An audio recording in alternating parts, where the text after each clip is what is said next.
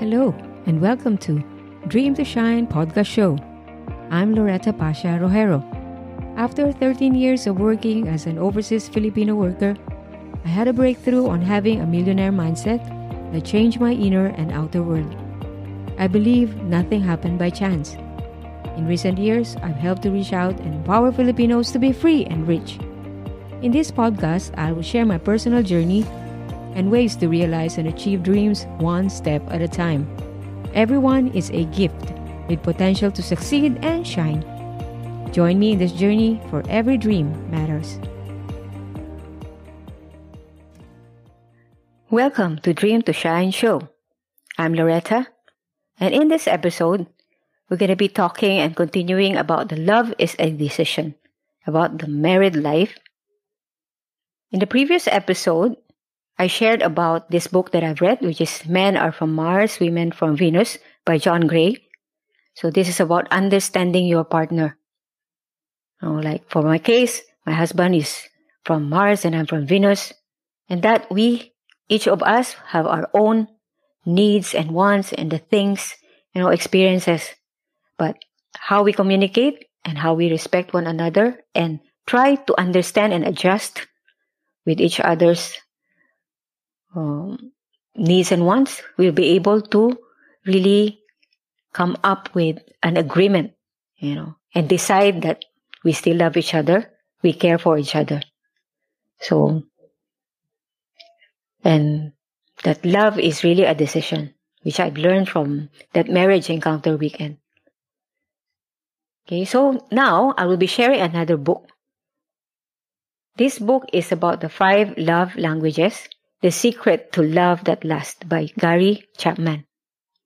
So it's very important because the married life is really full of fun and surprises, positive, negative, all these things. It's very challenging.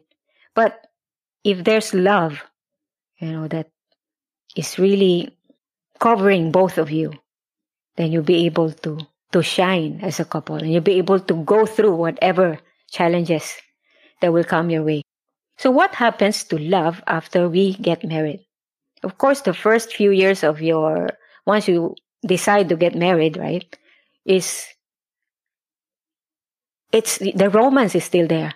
You're like in heaven, so in love with your partner. But after a while, after a few years, and as I mentioned before, you figure out and get to know each other better.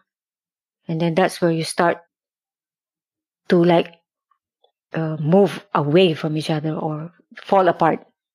So the 5 love languages that I want to share, which is very useful, is that first is words of affirmation, then the acts of service. The third one is receiving gifts, and then quality time and physical touch. So you have to know what kind of love language that you have. Do you want affirmation? Do you want to receive affirmation? Like when you do something, you want people or you want your partner to affirm you, oh, sweetheart, I like your hairstyle now. I like the way, like the color of your dress. Oh, you look pretty today. So are you the kind of person who loves to receive affirmation? And then the acts of service. Are you the person who you feel loved when your partner do something for you? Like carry the groceries or something like this. I think acts of service is more applicable to men. Like for my husband, prepare coffee for him, like being served or something like that. Or the third love language, which is receiving gifts. Do you like to be showered with gifts? Do you feel love when you receive gifts from your partner, like a bouquet of flower, something else, or like a box of chocolate? And then the fourth love language is quality time. Are you like the person who loves to spend time with your partner, like watching TV together, sitting side by side, going out on a date, going to a place, discovering new place, or traveling? And then the last love language, the 5th love language, is physical touch. Hugging, cuddling, all these things. So which is your love language? You have to know this. Why is it important? Because if you don't know, the thing is, like, if you want to receive affirmation and your partner is giving you the acts of service, it clashes already. You won't feel love because that's not what your need is. That's not your love language. And the same goes with your partner. If he wants to have quality time with you, and you're just affirming him. You're giving, you have excellent job. You did something great today for the children. But that's not what he wants. He wants to spend time with you, and you don't have time for your spouse, for your partner. Then it clashes again. So we really have to figure out what is our partner's need. What is it that make him feel love? Or what is it that make you feel love? Because if both of us don't know anything about that, we'll end up backing away, in our own world, don't care. And then there'll be a distance and there'll be like, you fall apart. Each one is important and it expresses love in its own way. So learning your partner's and your own primary love language will help create a stronger bond in your relationship. So there's actually a primary love language and there's secondary. So which one? I believe we may want all these five and we may feel love having all these five. But of course, there's one that really stands out, and that's our primary love language. People whose primary love language is acts of service feel your adoration by the things you do. That's what it says in the book. Actions that go above and beyond help them feel your love towards them. They can be things like mowing the lawn, doing the dishes, or getting up in the middle of the night to take care of the little one. Letting you sleep.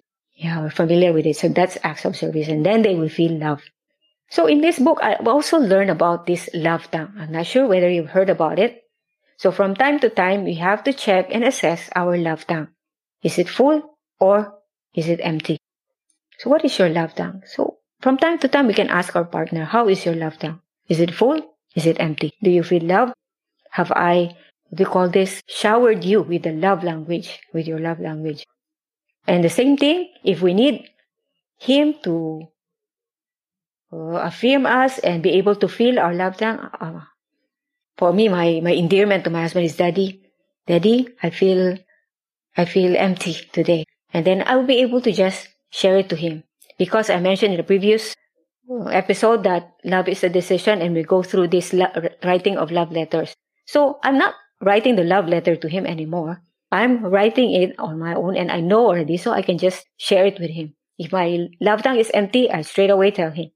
And the same thing, if I can sense that his love tank is not full or empty, then I will straight away be able to remember, I have to remember his love language.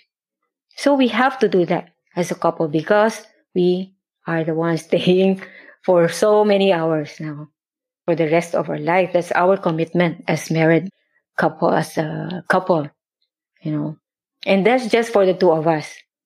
We haven't included our children. So your love tank is very important. So my key learnings for this episode is, of course, communication is two-way. The listening, we should be able to listen to our partner. We should be able to speak our voice and be able to share what is bothering us. Not clear message. We really have no filter. Whatever it is you're feeling, share it to your partner. And then we have to respect each other.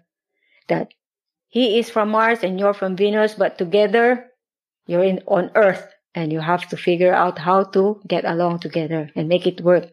And that you still love each other. Then your love tank must be full and you have a balanced life. Spend time with each other, like on a date, maybe set a regular date.